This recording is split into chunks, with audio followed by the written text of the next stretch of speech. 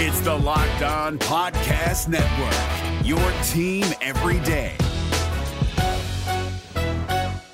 We're driven by the search for better, but when it comes to hiring, the best way to search for a candidate isn't to search at all. Don't search, match with Indeed. 93% of employers agree Indeed delivers the highest quality matches compared to other job sites, according to a recent Indeed survey. And listeners of this show will get a $75 sponsored job credit to get your jobs more visibility at Indeed.com/podcast. Just go to Indeed.com/podcast right now and support our show by saying you heard about Indeed on this podcast. Indeed.com/podcast. Terms and conditions apply. Need to hire? You need Indeed. Jackson Gatlin here, host of the Monday edition Locked On NBA podcast. Every Monday, I cover the 3 biggest stories in the NBA with the local experts from Locked On. It's an awesome recap of the weekend of the NBA and a look at what's ahead. Mark your calendars on Monday to join me for Locked On NBA podcast, available on YouTube and wherever you get your podcasts. Because when I shot, I expected to make it. So, I don't shoot kind of miss. You are Locked On Raptors, part of the Locked On Podcast Network, your team every day. Canada, the NBA title is yours. We're going to overtime. A Hail Mary 3 by Mo Pete. Get that garbage out of here.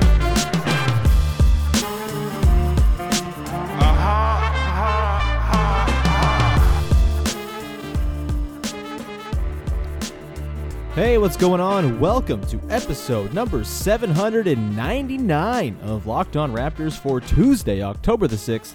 I'm your host, Sean Woodley of RaptorsHQ.com. You can find me on Twitter as always, at WoodleySean. And you can find the show at Locked On Raptors, where you can find links to every single episode of the podcast. And of course, please make sure you're checking out the entirety of the Locked On Podcast Network. We got tons of stuff for you right now. The baseball playoffs are going on. Listen to the Locked On MLB local shows as well as the national show over there. Locked On Lakers, Locked On Heat have you covered for the NBA Finals. And on the NHL side of things, tonight at 9 p.m. Eastern Time on the Locked On Live YouTube page and the Locked On Live Twitter account, you'll be able to watch a live NHL draft reaction show with a couple of our hosts hosting, and then a bunch of local hosts dropping in for little breakdowns of their teams throughout the night. So please make sure you check that out if you are a fan of the pucks. All right, on today's show, we are diving in once again to a player review, and this time we are talking all about Terence Davis, who was a surprise, a very fun surprise as a rookie for the Raptors this season. Undrafted rookie, never forget that, who ended up making second team All-NBA. Very exciting stuff, and we are going to dive into Terence Davis in the season that was, look ahead to the season that will be next season, and then dive into some listener questions, or one listener question at the end, as we have done throughout all of this. Again, if you have a player that you're interested in, we still haven't covered Fred VanVleet or OG Anunoby, and there's a couple other guys, Serge Ibaka. We haven't gotten to them just yet. If you're interested in any of those guys, please send in a question about them, and I will be sure to include that in the pool of questions for the final segments of each of those particular podcasts. All right, let's get to it. Terence Davis, a really nice story. A guy who ended up, I think, kind of off the radar early in the season. I think Nick Nurse very much was a little bit reticent to put him into the rotation. Obviously, we knew there was the trusted 7 plus Patrick McCaw, and then it was kind of Rondae Hollis-Jefferson and Chris Boucher a little bit ahead of Davis at that point. But then Davis really kind of turned it on, and I think became one of the kind of guys, like every team has this guy, right? Where it's like, if only that guy played more, if only that guy got more run. I feel like, past versions of the Raptors, it's maybe been like, I don't know, probably like Norm Powell back in sort of times where he played fewer minutes, maybe in his rookie season where he kind of got in for spot duty. I'm thinking maybe like the Warriors, where it's like, oh, Kevon Looney, if only Kevon Looney played more often, he'd be amazing. Like every team has these guys who don't quite have the trust of the coaches, don't quite have the pedigree or whatever it is to get into the lineup regularly, and when they do, everyone loves it. And then sometimes they get overextended, and I think maybe we kind of saw that in the bubble and into the postseason in the games that Terence Davis did play, which was not a lot because he did not necessarily play particularly well down the stretch in either the bubble or the playoff games. But I think maybe he got overextended near the end. I don't think that's necessarily a bad thing, and maybe he didn't. I don't know. It's hard to really judge. I'm just kind of going off of what Nick Nurse very much seemed to think of Terence Davis and the minutes that he played, and I think it's unquestionable that after the team came back from the stoppage in Disney, he was not quite the same player, didn't quite have the same explosive outbursts off the bench, and just didn't have the same, I think, defensive attention that he did for a lot of the season. A little bit, herky-jerky and jumpy and a little bit overzealous and picking up dumb fouls and things like that. That was the Terence Davis experience after the shutdown, but that should not undercut how good he was before things got shut down, and how by the time things got shut down on March 11th, he really seemed like he was very clearly the number 8 guy in the rotation, even kind of surpassing Patrick McCaw when he did play. McCaw was obviously in and out of the lineup all season long, but Davis played more minutes. He scored more points. He was just kind of a better option there. And I think by the time things were really winding down in the pre-pandemic season, Nick Nurse was starting to realize it. Pretty close to the shutdown day was the day I know he scored 31 points, his career high, against the Bulls on Super Bowl Sunday. I think in the game the Raptors were shorthanded, because every game the Raptors were shorthanded this year. And that was really fun. And I think that was kind of what turned it. And it really seemed like he was on track to get playoff minutes, and maybe substantial playoff minutes, as a guy who, with his skill set, which he kind of flashed, a guy who could really sort of break dudes down. He could, get into the teeth of the defense. He could dunk the shit out of the ball, as the Golden State Warriors know, and a bunch of other teams learned this season. That kind of explosiveness with the first step really was a thing that was lacking for the Raptors. And it really seemed like, in second units and things like that, maybe in the odd crunch time or high leverage minute here or there, maybe he could offer some sort of secondary explosion when the ball came to him, kind of like early Norman Powell or present Norman Powell, who you don't ever really want with the ball in his hands to initiate a possession, but if he's, attacking a closing out defense, and he's, attacking a defense that's kind of on its heels and out of position, damn, that's a hard dude to get in front of. That's a hard dude to slow down. And he was really, really exciting because of that for large chunks of the season. And then we kind of saw it go away a little bit. And I just think it was kind of a natural progression, right? You get to the playoffs and you're not necessarily going to trust your rookies if you're Nick Nurse, and you're going to kind of go back to that trusted 7. It's kind of funny how, the season started out and it was, here's this 7-guy rotation that Nick Nurse clearly likes, all these championship level guys who were there on the team last year, plus OG, obviously. And then, maybe the rotation gets bigger than that. Maybe they kind of force these guys to play a million minutes all season long. Obviously, you get minutes from McCaw eventually, and then Boucher and Matt Thomas and Rondé Hollis-Jefferson and Terence Davis, and all of a sudden you're looking, hey, maybe this rotation's like 13 guys deep and they're going to roll with that in the postseason. And then no, that's just not how it works typically, unless you're the 2017-18 bench mob team. You really just kind of abandon that more often than not, and that is what the Raptors did, and they kind of pared things down, and there was just no room for Davis. But that's okay, because there's plenty to be excited about. This season for Davis, just kind of refresh what he did. He played 72 games. He was the only Raptor to play in every game, which is impressive and also damning considering all of the injuries the team clearly suffered. 7.5 points a game, 3.36 boards, 1.6 assists in 16.8 minutes, shot 38% from 3, which was, I think, the biggest surprise, and obviously one of the most important developments for him, because he was not necessarily a three-point shooter in college. He was kind of one of those, maybe he'll figure it out, kind of like Norm Powell. And we're going to continue with the Norm Powell comparisons, I'm sure, throughout this podcast. Just, that's a teaser. Don't worry.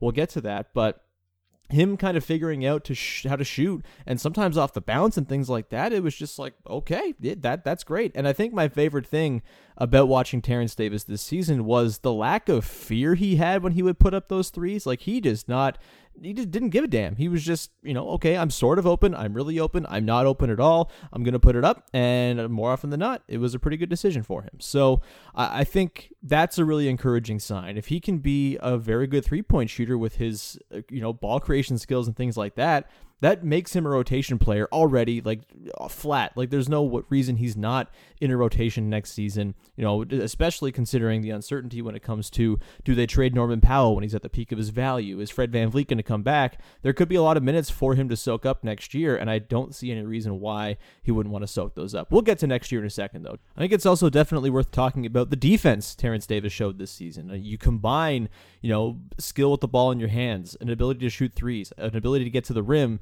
and, a pretty reasonable assist per 36 number that he ended up putting up, just around 5, which is not nothing. That's pretty nice for a secondary ball handler.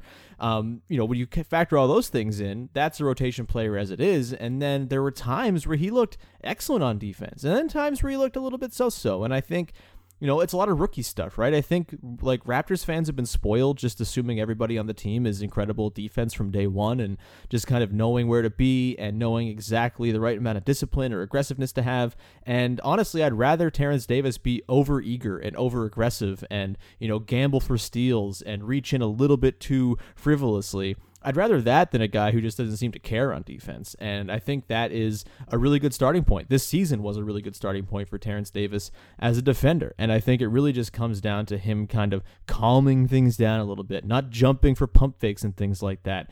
If there was a player in the NBA who I had to bet would be the most likely guy to fall for a DeMar DeRozan pump fake, Terence Davis is on the very top of that list. He was just very, very jumpy, and that's okay. Again, I would rather you be jumpy than not give a shit if a guy's going to put a shot up, which is there have been guys who do that, and a lot of rookies who do that. And Terence Davis, I think, came in on the above average scale of defenders when it comes to rookies, probably slightly below average when you factor in all players in the NBA, but that's by no means a bad thing.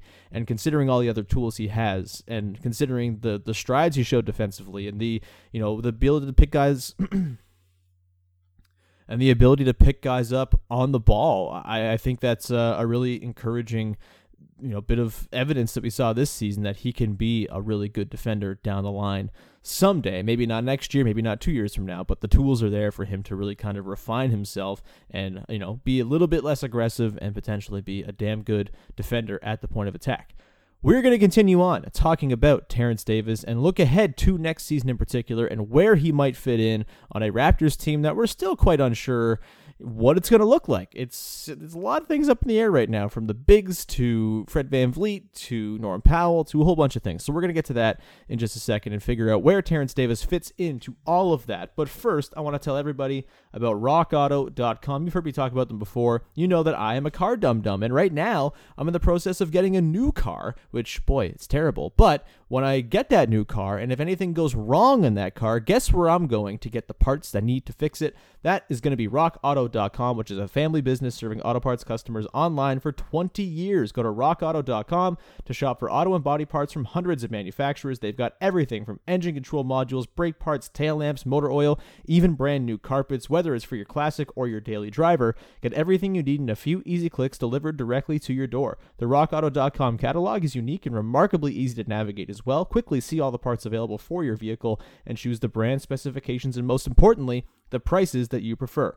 Best of all, prices at rockauto.com are always reliably low and the same for professionals and do-it-yourselfers. Why would you spend up to twice as much for the exact same parts? Go to rockauto.com right now and see all the parts available for your car or truck. Right, locked on in their How Did You Hear About Us box so they know it was us that sent you. Amazing selection, reliably low prices, all the car parts you'll ever need at rockauto.com. Today's show is also brought to you by Built Go from our friends over at Built Bar, which is awesome, and it's a brand new product for you to help break through that wall that we all hit at some point during the day. Like me, I wake up at the crack of dawn to do morning radio every morning now, and by the time I get home and do some work, it gets to be noon and I'm about to die. So I pull out the Built Go, and it's this is going to help me get through the day. It's energy plus protein. It's wonderful. It helps you break through that wall, whether mental or physical, every single day. And it's easy to take, just in 1.5 ounce packages. You can put it in your briefcase whenever you're going back to the office again. If you have a big presentation, if you're going golfing, you can have one in your golf bag to have during the back nine, or you can put it in your pocket to get through the day. Built Go is the best workout gel on the market. It's 5-hour energy, but without the same crash feeling. It's just natural, and it's better for the body as well. It's like drinking a Monster drink with a third of the caffeine and better results. And it comes right now in 3 delicious flavors, including peanut butter honey, chocolate coconut, and chocolate mint. So how does Built Go work so well? It combines energy gel with collagen protein. Collagen protein is fast absorbing, so it gets into your system fast, plus it's easy on the stomach. Built Go is also loaded with good stuff to ignite your work. Beta-alanine, B3, honey, and a kick of caffeine. And Built Go then kicks to keep you going strong with B6 and B12. 10,000% of your daily dosage of B6 and B12. That is a lot. Collagen also promotes joint, soft tissue, hair, and skin health. This stuff literally makes you look better. Visit BuiltGo.com and use promo code LOCKED, and you're going to get 30% off your next order. Use promo code LOCKED for 30% off at BuiltGo.com. Let's go. All right, so let's take a look ahead at what 2020-2021 will look like for Terence Davis. Again, caveats to all of these look aheads. We have no idea what next season is going to look like, when it's going to start, the manner in which it will start, the cap implications, all of that stuff. But Terence Davis is going to be on the team next season. He's got a very cheap guarantee that I believe the Raptors are going to pick up. It's just a couple $1 million, and I don't see any reason why they would not pick that up. He's very good and definitely outperformed his value on his rookie deal. There's no reason to think he won't do so again in year 2. And now it's sort of a matter of figuring out ways in which he can slither into the rotation a little bit more than he did this season. And look, there's a chance that it's pretty difficult. You have Kyle Lowry, you have Fred VanVleet. If he comes back and you have Norm Powell, that's 3 damn good guards to have in a rotation. And that is going to be difficult for Terence Davis to take bites out of. Kyle Lowry is going to be going into his age 35 season, and maybe you want to see him scale things down from the 36-plus minutes he played tonight this season as well. And Norm Powell can slide down and play the 3 if you really want to, and we saw it in the postseason in particular. Norm Powell at the 3 next to OG Anunoby and Pascal Siakam, kind of a kick-ass lineup, and is the lineup that will forever be tied to one of the most fun Raptors playoff wins ever in Game 6 against Boston. So I would imagine we're going to see that a little bit more next season as well. And frankly, if you can slide Terence Davis in at the 2 with Fred VanVleet on the team or not, but in that lineup configuration, you just have more size and more switchability that you don't necessarily have when Fred's out there. So that is intriguing and maybe a way to get Terence Davis some more run in those small lineups or in multi-guard lineups. I mean, say Fred's back. We've seen the Raptors plenty of times back when Corey Joseph was on the team, back when they had DeLon Wright. They'll very gladly throw out a 3-point guard lineup with a Lowry, a Davis, and Fred VanVleet. Not to say Davis is a point guard, but you know what I mean. He's sort of a combo guard.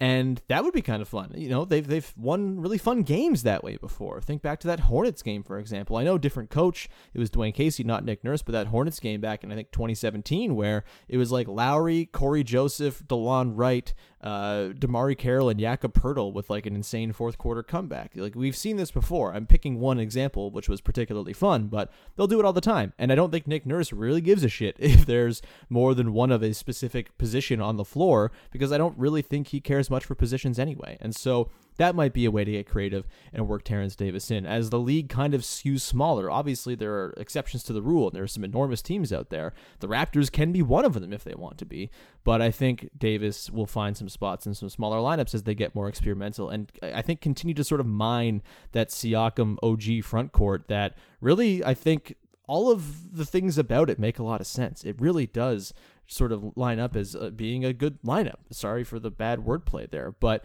you know, that works. They're huge. They're strong. They can protect the rim. They can switch out. That, I think, is something they're going to go back to a lot, and that'll open up some space for Terence Davis.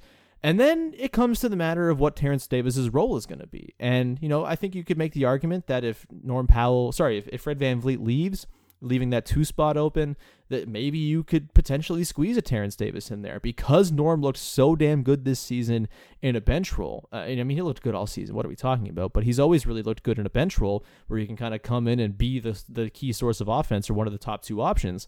I think, you know, throwing a Terence Davis in there as the 2 next to Kyle Lowry, kind of let him learn the ropes a little bit, maybe even have him refine his ball handling chops a little bit, which, you know, not his number one skill right now. There's certainly a handle there, but I think just sort of surveying the defense and reading the different possessions and kind of going through the motions as a ball handler, I think could certainly be useful for him. And maybe you throw him in next to Kyle and let him learn the ropes as you go, and you play him with OG and Siakam and a potential big, whoever that's going to be, and that becomes a pretty fun, athletic, get up and down the floor kind of lineup. I think there's other ways you could use Davis as well. I think, you know, on the note of him working on his ball handling and refining that a little bit, why not stick him on the bench and have him sort of run the show? Have him and Norm Powell be your, bench backcourt. That could be a lot of fun too. This assumes, of course, Fred is back and they want to run with Kyle and Fred. It could be a little bit more volatile, certainly, having Terence Davis and Norm kind of run your backcourt. But imagine a lineup with those guys out there with like Chris Boucher and Pascal Siakam and like the running they could do, and throw Matt Thomas out there to screw it and just get very shooty, very transition heavy, and pretty switchable on defense. I think that would be a ton of fun. So there's ways for Terence Davis to get more run this season. I think just the logjam of bodies this season really sort of hurt. And it wasn't just that there were a lot of good guards, it's that there were a lot of guys in the front court who Nick Nurse trusted as well. And that all has a sort of ripple effect, right? If they're going to play big, there's only so many guys you can get in there. If Pascal Siakam's your 3 and you're bumping OG up to the 2, that takes away guard minutes. If you're playing a lot of Rondé and Chris Boucher, you're going to have probably Pascal or OG out there at the 3, and then you probably want some more ball handling on the floor, so you're going to have a Lowry, maybe both Lowry and Van Vliet. So it just kind of squeezed out Davis. I think with fewer bodies in the front court, it really could open things up for Davis. And obviously, if Fred VanVleet leaves, it's going to be a huge opportunity for him to take things over. And when it comes to sort of things for him to work on in going into next season, I really think it's just a matter of sort of maturity. It's the defense. It's the, not posting on Instagram about anti-vaxxing, but that's besides the point. But on the court, it is just sort of honing in that intensity on defense and kind of focusing it and not being so erratic. And I think that's going to really endear himself to Nick Nurse. I mean, a guy who tries hard on defense, who has the physical profile to be a good defender, really strikes me as the type of guy that Nick Nurse would love. And frankly, a guy that Nick Nurse could potentially try to do some fun stuff with defensively. Maybe you run a box and one with him as the lengthy guy covering a point guard. I mean, imagine how that would feel, to not have, Fred VanVleet in your shirt is enough, but add 4 inches to that, and that becomes a pretty difficult thing to handle. And he's got the speed, he's got the length, he's got, I think, the wits about him to be good at that. It's just a matter of him not reaching in every 3 seconds and picking up 4 fouls in 3 minutes or whatever it is. He had a couple of those games in the playoffs where it seemed like he might get some run, and then boom, boom, boom, quick fouls, he's out, and the Raptors are in the penalty. And I just don't think you can afford that in high leverage games. It's just those margins are too thin for a team like the Raptors, where they're not going to outscore everybody by 1,000 points every night in a big important game. And those free throws and those extra fouls do matter a ton in the grand scheme of things. And so I think Nick Nurse will kind of have his hand played a little bit, or hand forced a little bit next season, and that, they're just going to need more Terence Davis. They're going to need some creation. I think we saw that this season. There's just a lack of it, and even if they bring the crew back, it still, I think, is going to be incumbent upon Nurse to encourage Terence Davis to kind of take new steps with the ball in his hands. And that's what development is. That's what the Raptors are good at. And consider this as well. I mean, a lot of the time, these Raptors who come up and they kind of pluck off the scrap heap in the draft process or undrafted, whatever it might be, these guys spend time in the G League. They get to refine their skills. They get to make mistakes. Terence Davis didn't have that luxury this season. He was kind of important right away, and maybe he was too good to send down to the G League, but he just never really had the time to because the team was so freaking hurt all the time. He just kind of had to be there. And I think it's worth sort of giving him a bit of leeway because that's typically the kind of stuff that the Raptors would iron out before they give guys like Pascal or Norm Powell or Fred VanVleet real heavy-duty minutes at the NBA level. Terence Davis was learning on the fly, and ultimately I think that's probably going to be good for him in the long term because, there's no better time to learn than on the job at the highest level. But I do think that probably is a reason why we saw some of those foibles kind of stand out at times, and I do think it's a reason why Nick Nurse kind of adopted a tough love approach as well. It's like, you're not going to play, dude. If you're going to foul as liberally as you have throughout most of your season, sorry, you're just not going to play crunch time minutes, and that's just going to be the way it is. And I think that's ultimately a good thing for player development. I don't know, that's bad team stuff, right? Guy makes mistake over and over again. Guy continues to screw up in the exact same way. That's fine. Just keep playing him. We're going to win 28 games anyway, so that's fine. The Raptors don't have that luxury. The Raptors aren't in that tier of team, and so mistakes get punished a little bit more. And hopefully you just kind of teach it out of the guy, and he kind of learns where to pick his spots, because it's not like the Raptors defense doesn't value aggression and length and waving arms and sort of getting a little bit crazy. They absolutely do. It's just a matter of doing it in the right spots and picking your spots, which Terence Davis was not particularly good at in his rookie season. So that is kind of where I think Terence Davis is going to fit in next season. The question that came in from a listener has something to do with sort of the grander picture of Terence Davis, and we are going to get to that in just a second. But first, I want to remind people to please make sure that you're checking out Locked On Leafs. If you're a Maple Leafs fan, which I know there's lots of crossover between Raptors and Leafs fan, I also know there's some animosity between Raptors and Leafs fans as well sometimes. That's okay too. But if you are a Leafs fan, Locked On Leafs with Mike DiStefano is a great podcast for you to check out. The draft is going on. It's a big offseason for the team as well. Could be trades, could be transactions, all that stuff. Please make sure you're checking out Locked On Leafs every single day to get your latest on the blue and white.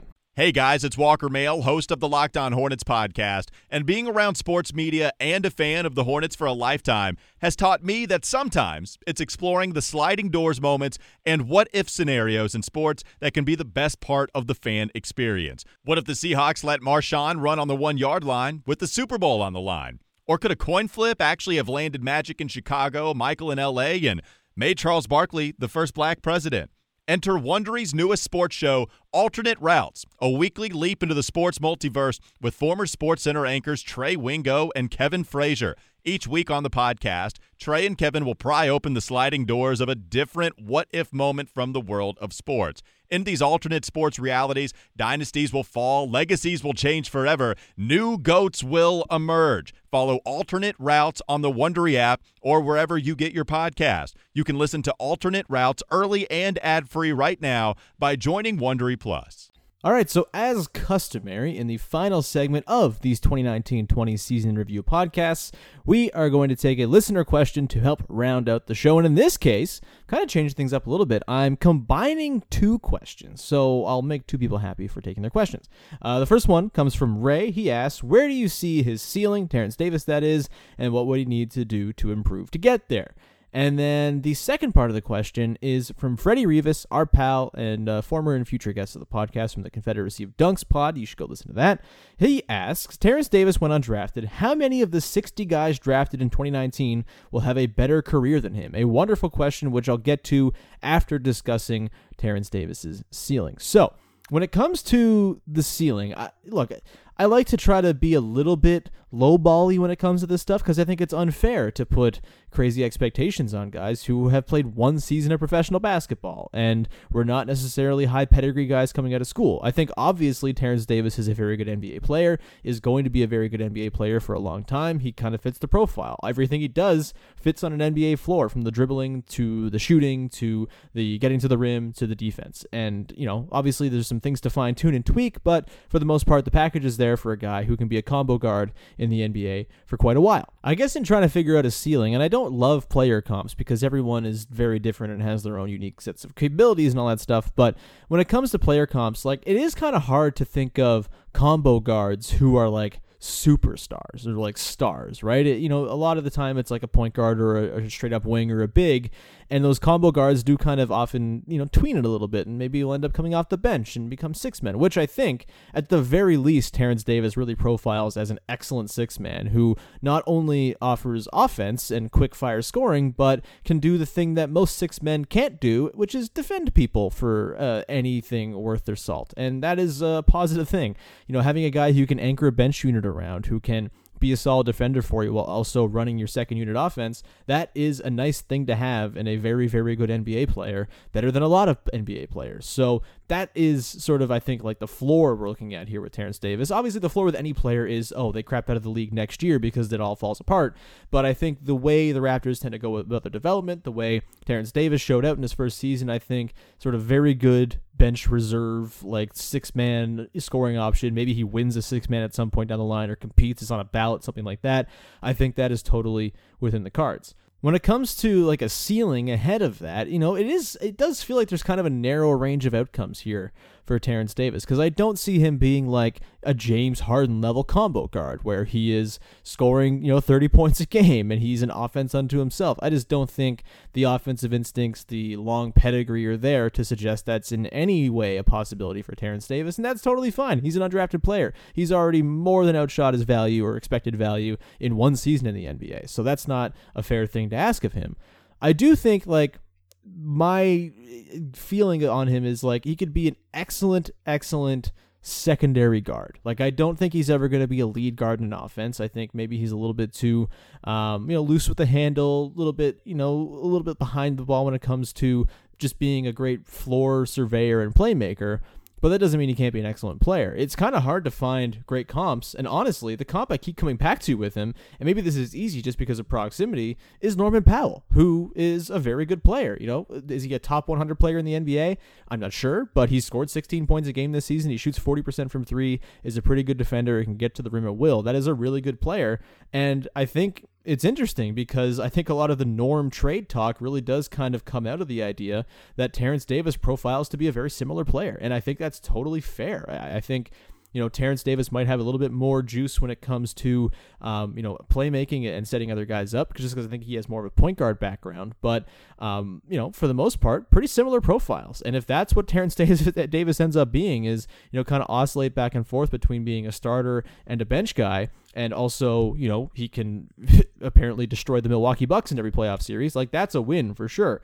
I think another guy that kind of makes sense is if he can kind of hone in the defense a little bit and just become a little bit more disciplined on that end, is someone like early career, like when he was actually good Avery Bradley, when he played for the Celtics, for example, where he could score, whatever it was, like 17 points a game, something along those lines, and then just be one of the better on-ball guard defenders in the league. Is he going to get, kind of roasted when he goes up against bigger guys because he's not thick or strong enough? Probably, but could he be a very good starter on a very good team like that Avery Bradley was on those pretty good Celtics teams? I think that's totally within the realm of possibility. Again, I try to not get too carried away. Like, I don't think he's Donovan Mitchell. I don't think he's that level of star or anything like that. But certainly I think he can be an excellent sort of go-to secondary scorer in a lineup. Like, could I see him being one day the fourth or fifth best player in a starting five that wins a title? Yeah, maybe. I mean, it's totally on the table. He's got the profile. Again, the skills are there. The skills you want in a modern guard are there. And if he can work on the pull-up game a little bit, then that kind of changes the ceiling as well. I think maybe another thing too is like,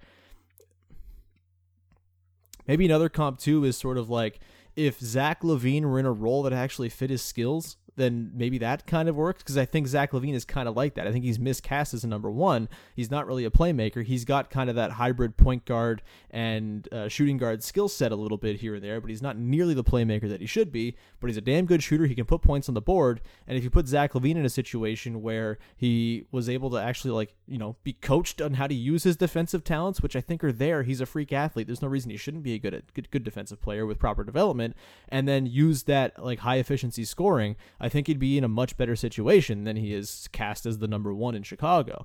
And so that's kind of where I see Terence Davis, and where does that slot him in terms of guys in this draft? Well, some numbers on this season. In terms of value over replacement player, he would have finished, let me just do the numbers here. He would have been tied for third with Matisse Thybulle in terms of value over replacement player for the course of the season with 0.8 VORP behind John Morant and Brandon Clark. Obviously, Zion's in there as well. Zion played like 24 games and was a 0.07, or 0.7. So he would have been up there anyway. And so I think it's fair to say that like Clark, Morant, Williamson, maybe like a Jackson Hayes, who I think kind of has a lot of upside and had a pretty good season in limited minutes this year for the Pelicans. I think Nickeil Alexander-Walker. I mean, this was a really good draft. Let's not forget that. You got Darius Bazley had some pretty good moments for the Thunder and looks like he's going to be a part of their long-term future. But if I'm thinking about Norman Powell, I think right now ranks among guys in the 2016 draft or the 2015 draft, I think like 13th or 15th in terms of value over replacement player, which is really nice. That's pretty damn good. And if that's the case, if you're sort of looking at that comparison with Terence Davis, I think that totally is within the realm of possibility that he ends up being, a should have been lottery pick from this draft. Again, pretty good draft, it seems. You had a lot of talented sort of high pedigree guys go. RJ Barrett still has, I think, some work to potentially, figure out and make himself a good player. I think Jarrett Culver kind of showed some flashes. Sekou Doumbouya is a guy who has a lot of upside. But then you have Tyler Hero, who kind of becomes a surprise, and PJ Washington and Cameron Johnson, sort of the mid-tier guys in this draft, ended up being really exciting, like Grant Williams as well. So there's a world where Terence Davis, kind of fizzles out or tops out at what he was this season or something close to it and ends up being like the 20th best player in the draft. But either way, he's, I think, in that top 20 pretty safely and could push into the top 10 with the proper development and the right steps, because he's got all the tools, man. He's who would you rather have right now, Terence Davis or Darius Garland? I know Garland scored at like a higher usage and things like that, and was put in a difficult position on a bad team this year. But I think that's actually kind of a conversation. Who would you rather have, Terence Davis or Darius Garland? I might still go Garland, but I don't know. He's kind of bad at defense, and again, it's tough because that situation doesn't seem to really fit his skills, or it's not what they need. But that is the conversation we're having right now about Terence Davis, which is a really nice thing to be talking about after a rookie season from a guy who, once again, I will continue to remind people till I'm blue in the face, was not on the Raptors Summer League team when they arrived to Las Vegas last July, left with the Raptors, and that's all she wrote. So it's exciting to have a guy like Terence Davis around. And I think another thing to keep in mind here, too, is that there's a potential that he becomes trade bait, right? Like, the Raptors are a team that are clearly looking ahead to try to find some sort of star addition to the team, whether it's free agency or maybe it's a trade down the line. And I think Terence Davis is the perfect kind of guy who potentially you toss into a sweetened deal. If you're looking at, a Victor Oladipo trade or something like that, I don't think that's necessarily what the Raptors are going to be after, considering Oladipo's kind of status right now after his injuries. But if that's something you were into, Terence Davis makes sense as a sweetener in that deal. If you don't want to throw in a first-round pick, for example, because you've been so bereft of them for the last few years, you could swap it to Davis, depending what you think his ceiling might be, or how much you might be able to swing a deal with him and hang on to your picks because they're more cost-controlled. That's an option as well to keep in mind here as we talk about his ceiling and what the future might look like for him. There's a very good chance that 2 or 3 years from now, Terence Davis has been traded for the next star the Raptors have acquired, if that happens. Obviously, it's hard to predict and hard to telegraph trades like that, but he's part of that cachet. He kind of, I think, if you're looking at comparisons in past Raptors years, it might be kind of like a DeLon Wright thing, right? Where DeLon's very good, you love watching DeLon play, but if you have the right trade come along and you want to throw Terence Davis in there to make it sweeter, I think that's kind of something the Raptors would be okay with. But again, I'm not reporting anything. That's just an assumption. That's just the way I kind of have seen how they've operated in recent years. And so, who knows? But either way, having that dude on your team, it's nice. It's very good. It's found money considering he was undrafted. And one of those guys who, once he goes undrafted, everybody who is a draft person is like, why the hell did this guy go undrafted? And that's always a good thing to have that guy on your team. That is going to do it for today's episode. Thank you so much for the questions from Ray and Freddie, and thanks to everyone who sent in questions so far for this little 2019-20 season review series of episodes. We're going to be back again on Wednesday with Big V, Vivek Jacob. We're not quite sure who we're going to talk about yet. He's still picking somebody, but we'll have an episode for you on Wednesday breaking down another member of your 2019-20 Raptors. Until then, please subscribe to, rate, and review this podcast wherever you get your podcasts. It's very much appreciated when you go ahead and you do that. You can go, also, I blogged. I haven't blogged in a long time, but I blogged about Kyle Lowry over at RaptorsHQ.com. I love writing about Kyle Lowry. It's the freaking best. So go read that. It's fun. It's about Kyle. How could you not like it? At RaptorsHQ.com. I'm going to do more blogs because it's fun and it helps me in these dark times where I'm sad a lot because everything sucks.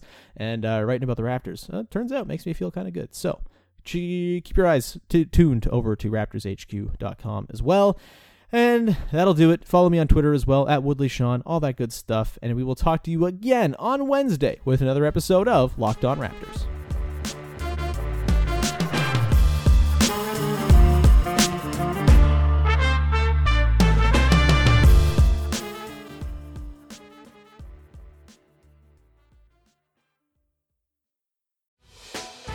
Hey, Prime members, you can listen to this Locked On podcast ad-free on Amazon Music.